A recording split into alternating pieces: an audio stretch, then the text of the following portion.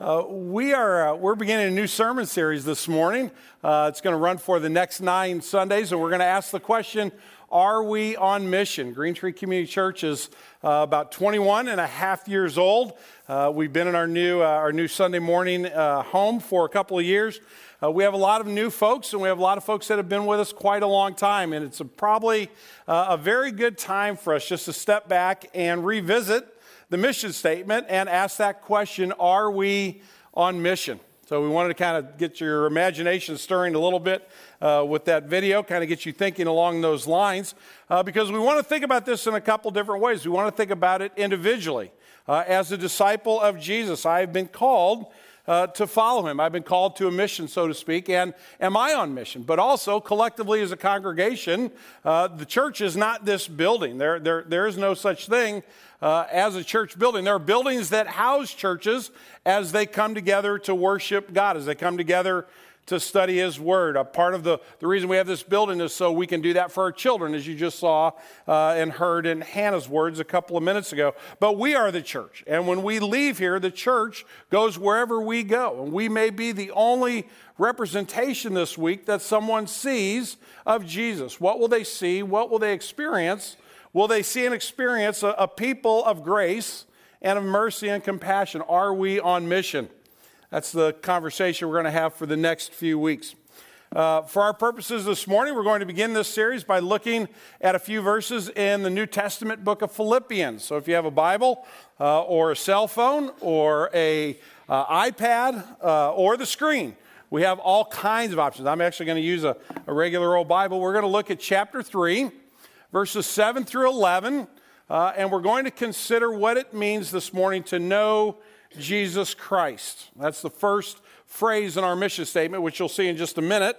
And so that's where we're going to start. We're going to start with a foundational question this morning. Philippians chapter 3, verses 7 through 11. Hear the word of God. The Apostle Paul writes, "But whatever gain I had, I counted as loss for the sake of Christ. Indeed, I count everything as loss compared to the surpassing worth of knowing Christ Jesus my Lord. For his sake, I have suffered the loss of all things and count them as rubbish, in order that I might gain Christ and be found in him, not having a righteousness of my own that comes from the law, but that which comes through faith in Christ, the righteousness from God that depends on faith, that I may know him and the power of his resurrection, and may share in his sufferings, becoming like him in his death, that by any means possible I may attain to the resurrection of the dead." This is the reading of God's holy and perfect word. To him alone be glory. Let's pray together. I'm going to give you a moment for silent prayer, and I'm going to invite you to ask God to speak to you this morning. I'm also going to ask you to take responsibility for your brothers and sisters in Christ. Pray for the folks seated around you that God would speak to them, and then I will lead us.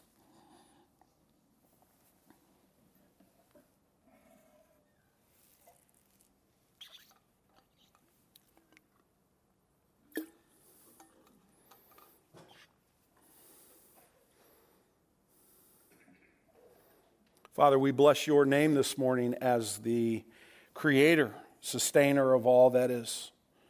You're the author of our salvation that we experience in our Lord Jesus Christ. We praise you, Lord Jesus, because you came and gave yourself as a sacrifice, as a ransom for many who had all turned away from you. We had gone our own way, and you allowed the Father to lay our iniquity upon you, and by your wounds we experience healing. We praise you because you are the risen one, the exalted one, the King of kings, and the Lord of lords, seated at the right hand of the Father. We praise you, Spirit, because you are the one who opens our hearts and minds, who makes us alive and allows us to enter into a relationship with God through the grace of Jesus.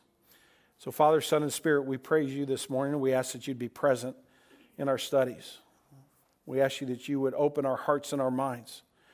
We come some from very difficult moments this week, others very joy-filled moments. Some of us have been distracted, others of us have been laser-focused. Some of us come looking forward to the next week, others of us come perhaps dreading.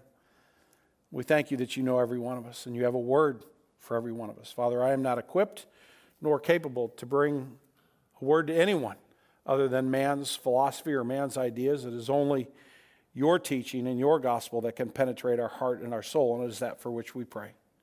Father, forgive my sin. I pray that I would not be a hindrance to your teaching this morning. In Jesus' name, amen. As I said, in the next few weeks, we're going to be looking at our mission statement. You can find our mission statement on our website and our written material, but it'll be good for us to review and to ask the question, are we on mission? I'm going to preach most of the sermons in this series. I'm going to preach 6 of the 8 sermons that will be preached in this series.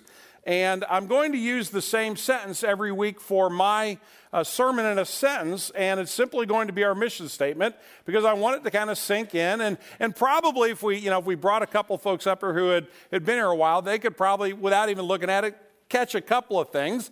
But it's good for us to maybe kind of get it a little bit deeper in our hearts and our minds as we move forward in the congregation. So this morning, the sermon in a sentence is to know Jesus Christ, to serve him in joyful obedience by growing disciples, planting churches, and renewing communities.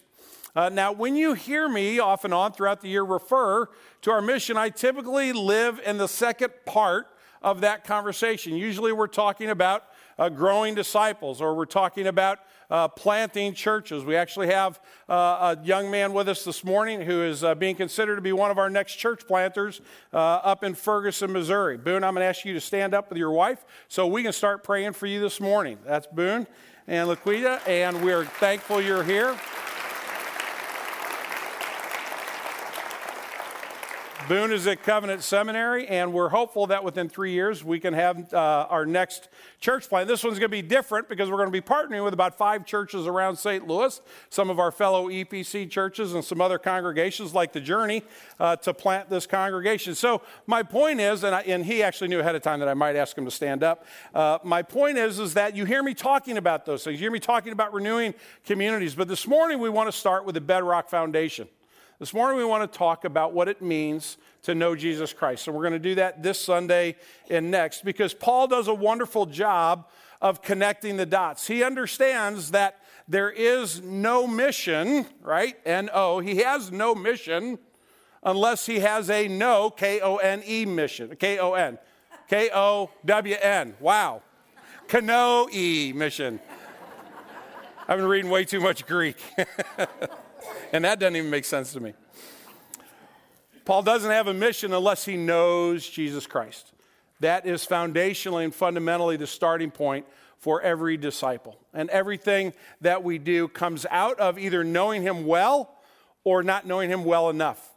What comes out of our lives, what we produce in our lives, is a result of how well we know Jesus Christ. And so it's appropriate for us to start this morning. I have 3 observations in this text that I hope will be helpful for us. The first thing I want us to see is that Paul looks back in his life and talks about a commitment that has been made. So he says in verse 7, but whatever gain I had in the past, I counted, there's past tense again, as loss for the sake of Christ.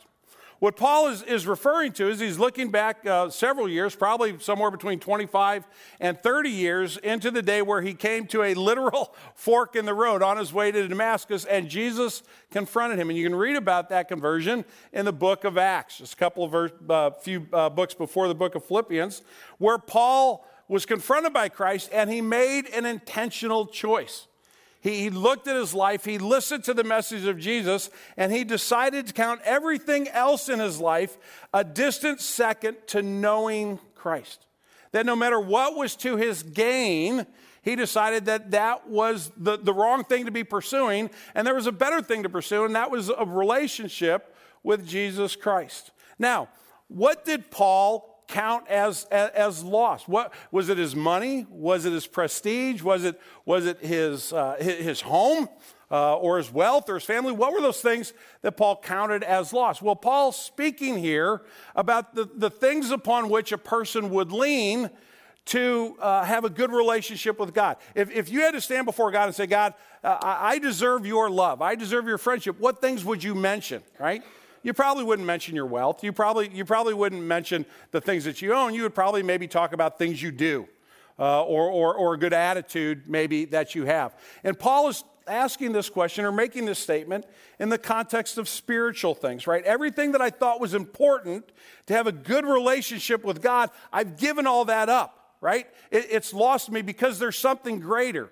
What's greater is knowing Jesus Christ. Now, we didn't read these verses, but immediately before, Paul says, whatever was my spiritual gain, I'm not going to even look at it anymore. He mentions those things that he was counting on. So if you go back earlier in this chapter, in verse 4, he says this, if anyone thinks he has reason for confidence in the flesh, I have more. Hear the confidence, right? Circumcised on the 8th day of the people of Israel, the tribe of Benjamin, a Hebrew of Hebrews as to the law, a Pharisee as to zeal, a persecutor of the church as to righteousness, under the law blameless.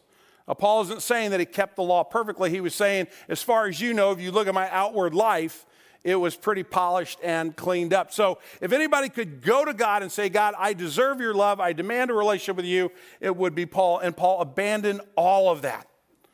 He said, it's of no use to me. Trying to be as good as you can be in order to get in right relationship with God, Paul says, that's worthless. There's only one thing that's ultimately important, and that's for me to know Christ. I set everything else aside, right?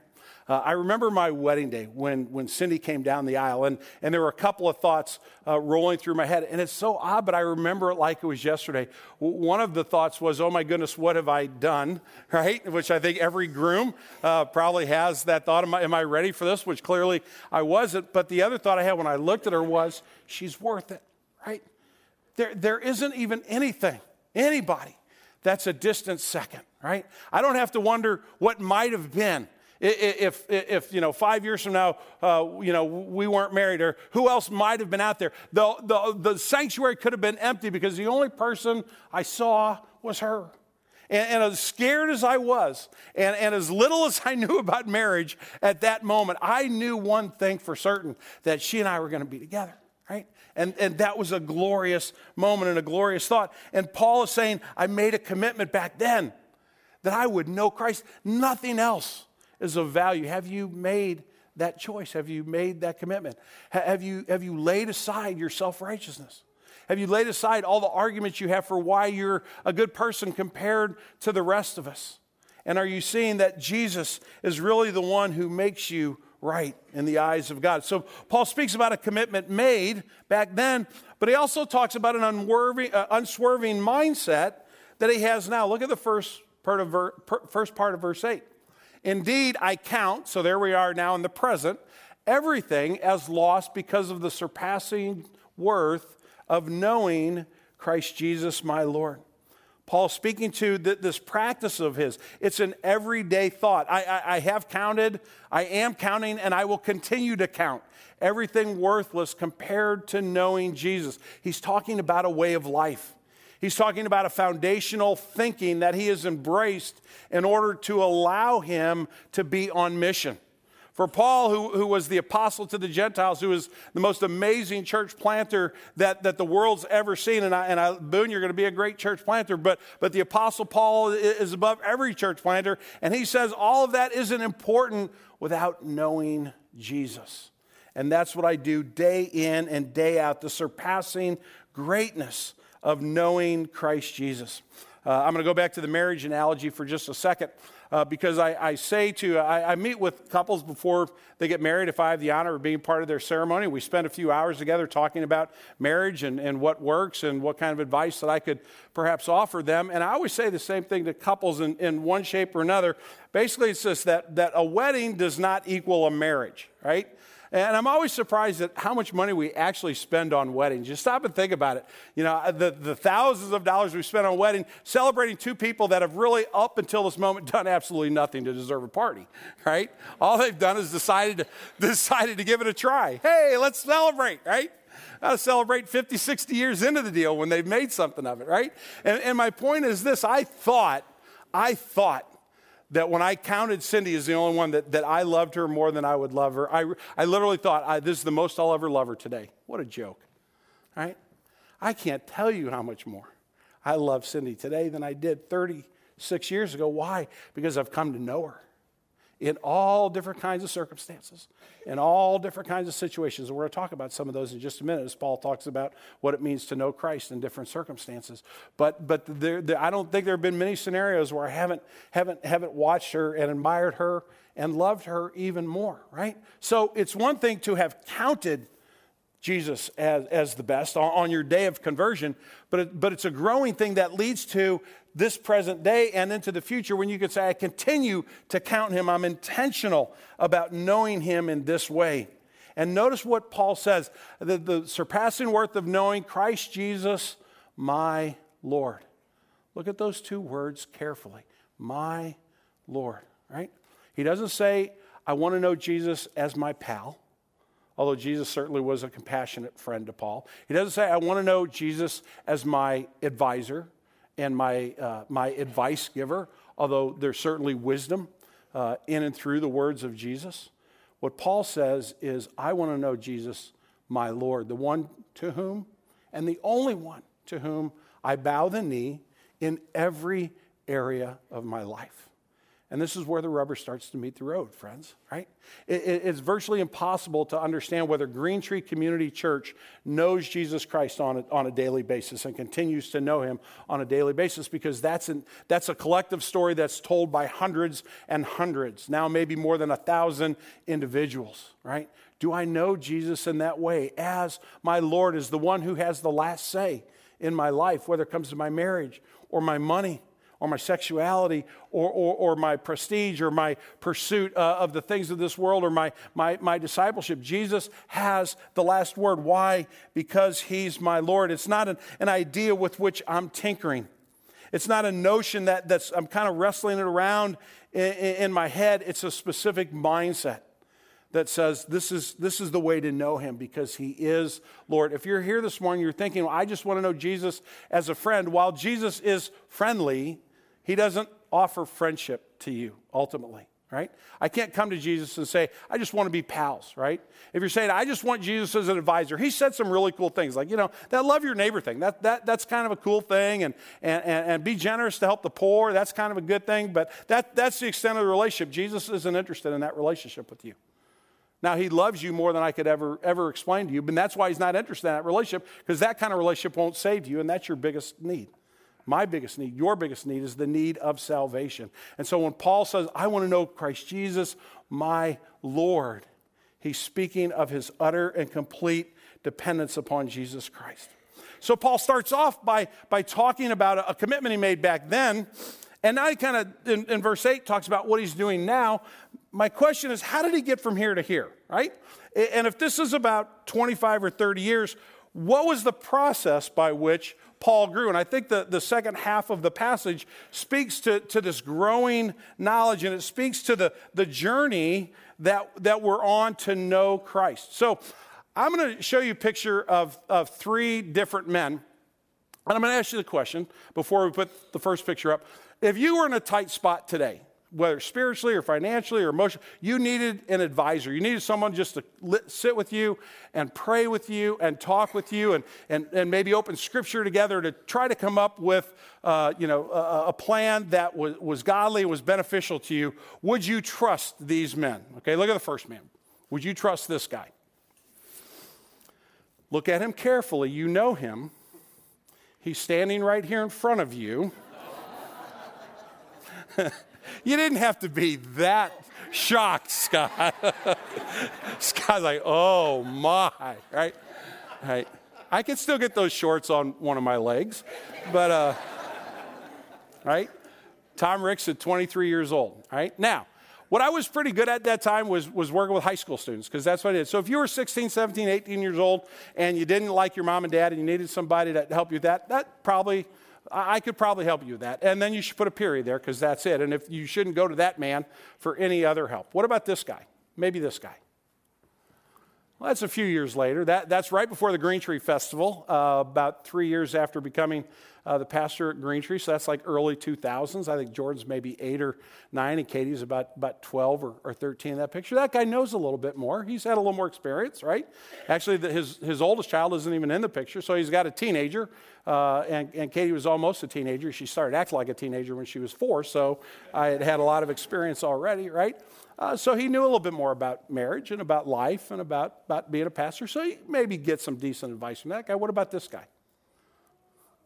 The guy in the blue shirt in the middle, right?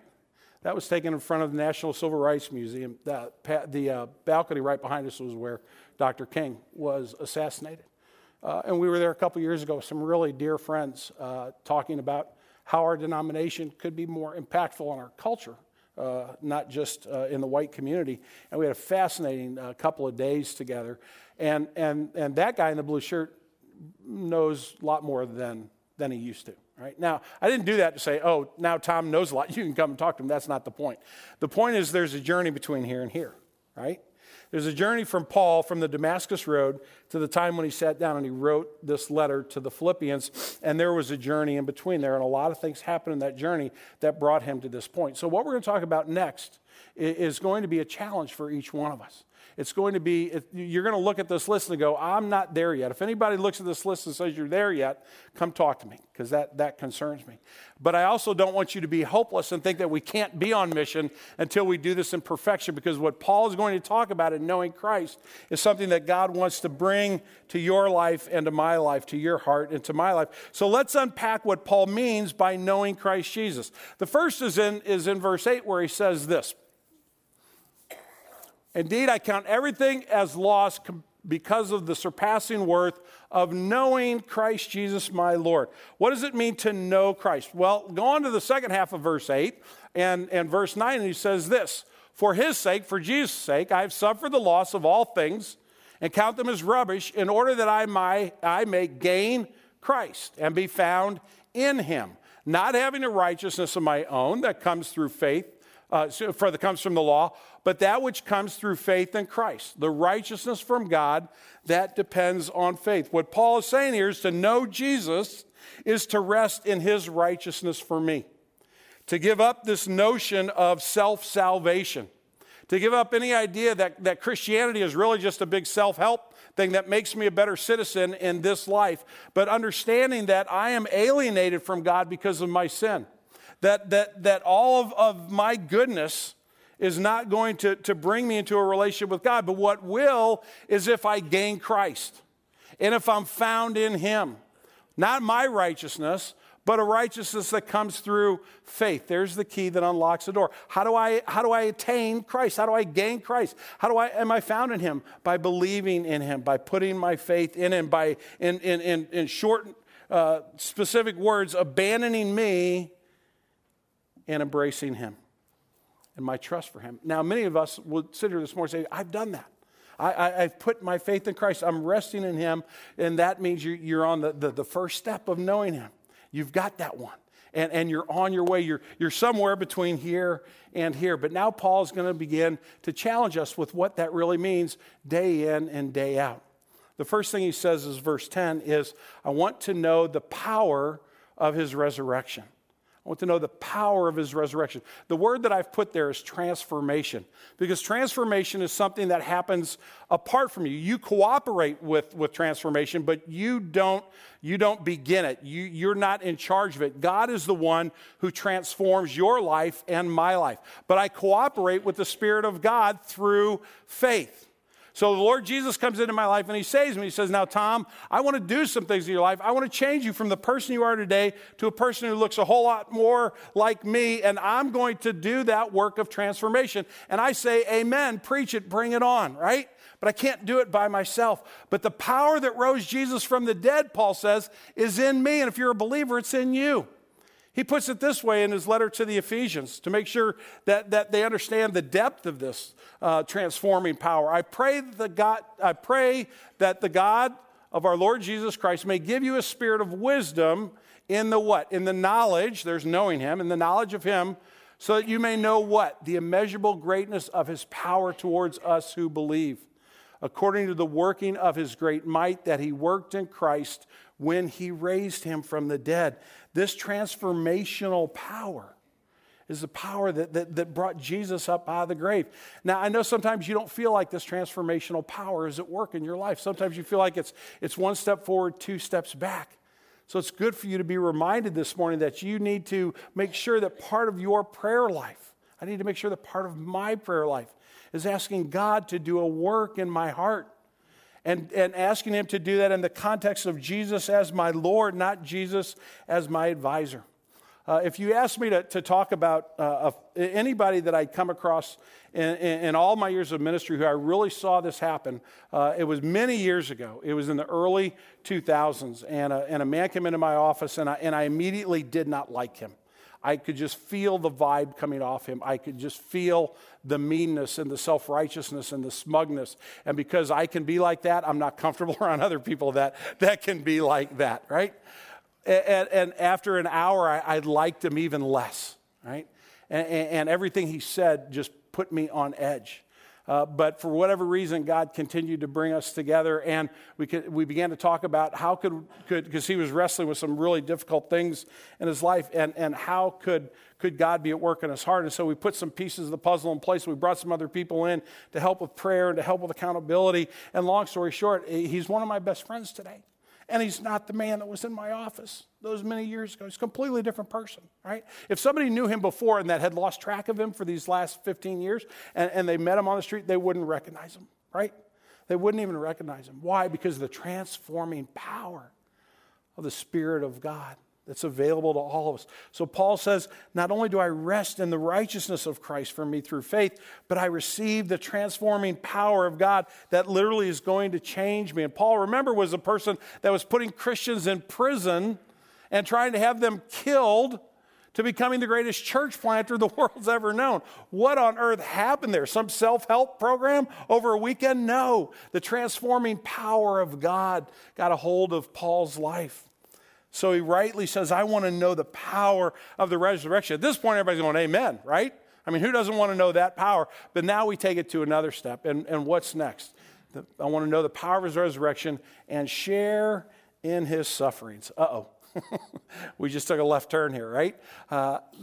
Paul's intentional about wanting to share in the sufferings of Jesus. And the words I've used there are patient endurance. That Paul realizes that following Jesus means moments of suffering.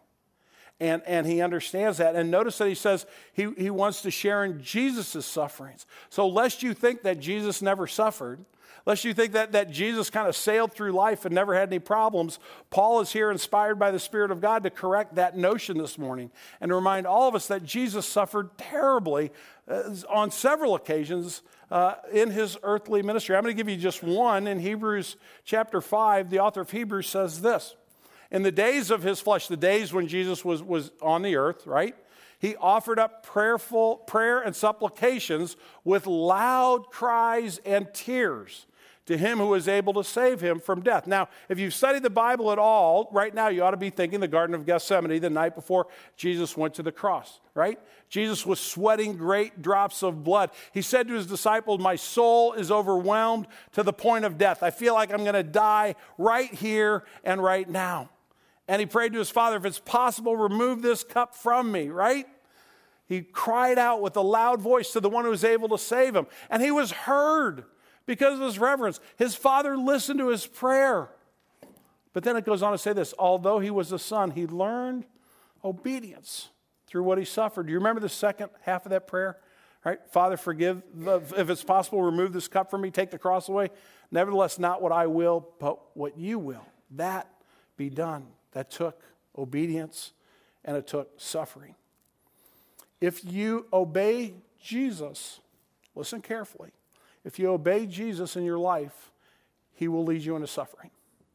You say that doesn't sound very nice. Well, in the same way that we are trained mentally to go into a profession, or the same way we're trained physically if we're athletes, or we were many years ago, right?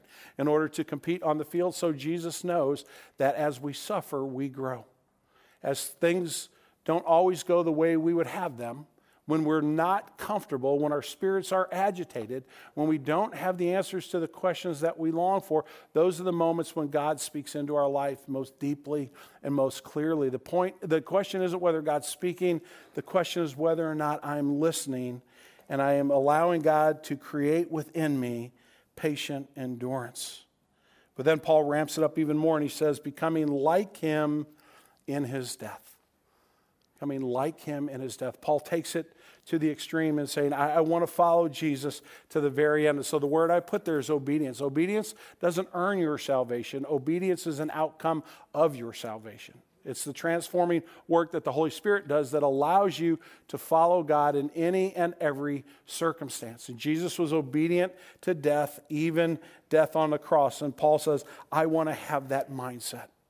I want to be that person that trusts in God in every circumstance, even unto death. If I brought my friend in here that we were gotten acquainted on such difficult terms all those many years ago, he isn't the same person. He simply isn't the same person. He is a person that is now obedient to Christ. He makes mistakes. He messes up. He does things wrong, but he loves following Jesus. And Paul's point here is if you're going to know Jesus, understand what that means. If you desire that, understand the power of the resurrection is yours through the righteousness of Christ. But that leads you someplace, and where it leads you is to following Jesus in all circumstances, in suffering all the way into death, because he knows that your trust in him will not be shortchanged, will not be put to shame. And that's why Paul ends on verse 11, the most glorious part of this passage, right? And that by any means possible I may attain the resurrection from the dead. Now, Paul isn't saying that I work hard to be qualified for the resurrection. He's simply talking about the mystery that the resurrection is. It's like somehow God's going to do this, right? It's a faith statement. Somehow God's going to use this faith in Christ and what Christ has done on the cross, and I'm going to be raised back to life. The end game is clear for Paul. This in-between journey is part of moving towards the moment when we'll see him face to face, where we ultimately find our rest in him. So I come back to my original question. Do we know Jesus Christ? Do you want to know this Jesus Christ as Savior and Lord? Are we collectively committed to that as a congregation? And if so, how do we apply it individually? Well, I think the first is this, that knowing Christ as Savior and Lord through faith is our first and highest calling. We have no mission other than Jesus Christ. Our mission is not to make Kirkwood a brighter place. Although our presence here hopefully would bring joy to our community, would bring service to our community, and would bring love and reconciliation and healing to our community. But our first and highest calling is to know him. Without that, there is no mission. But also, secondly, I want to make sure we understand that it's a lifelong journey. You know, if this was kind of the 30 years of Paul's life, you know, some of you are kind of right here. You just came to faith in Christ. Others of you are right here and you've been a believer. Some of you have been a believer longer than Paul had when he wrote this. It's a journey, and there are different steps along the way. So I don't want you to be discouraged and think it's got to be today and it's got to be perfect, right? I want to show you a little diagram of the Lewis and Clark journey.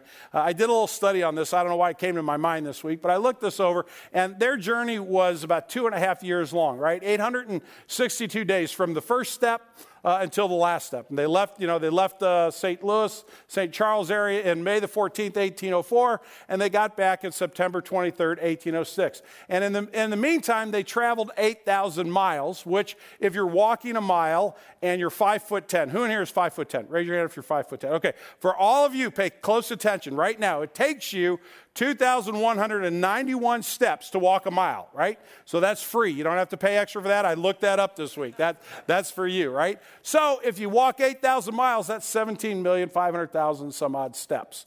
Now, I read the book Undaunted Courage. I know they had a boat. I know they had some horses. But the point is, that's a long, stinking journey. And I'm pretty sure that Lewis and Clark were a whole lot smarter when they were 9 million steps into that journey than when they were 200,000 steps into that journey. Why? Because as they processed, they grew, and they learned, and they understood more, and they appreciated more. The same is true of our faith. In fact, it's more important in our faith, but only if we mark our steps, only if we're intentional about knowing Jesus. So what does it mean to mark our steps? I'm going to give you 3 quick things and we're done. The first is this, that I would pray every day about knowing Jesus. And I wouldn't just pray that for me, but that I would pray that for us. I would strongly encourage every person in this room who's committed to Green Tree. If you're a volunteer, or a visitor this morning, you're just kind of checking us out, you're off the hook. But for all the rest of us, we need to pray for each other. Because as we said earlier, this is not the home of Green Tree Community Church. Green Tree Community Church is when we go out of here. And the impact that we can have or not have on the gospel, it comes through prayer. I'm being serious about this. I'm not making this up. I had to get on the phone on Friday with DirecTV about a problem I was having with my TV, right? And I prayed for about 5 minutes before I got on that phone call. Because my flesh told me, right? You're never going to see this person. Did anybody work for DirecTV on the phone? Okay, good. You're probably never going to meet this person. They're never going to come to your church. And you need to be ugly to get what you need. Because they lied to you last month and they didn't fix this. And I could have just gone after that person. And I wanted to go after that person. Hear me loud and clear.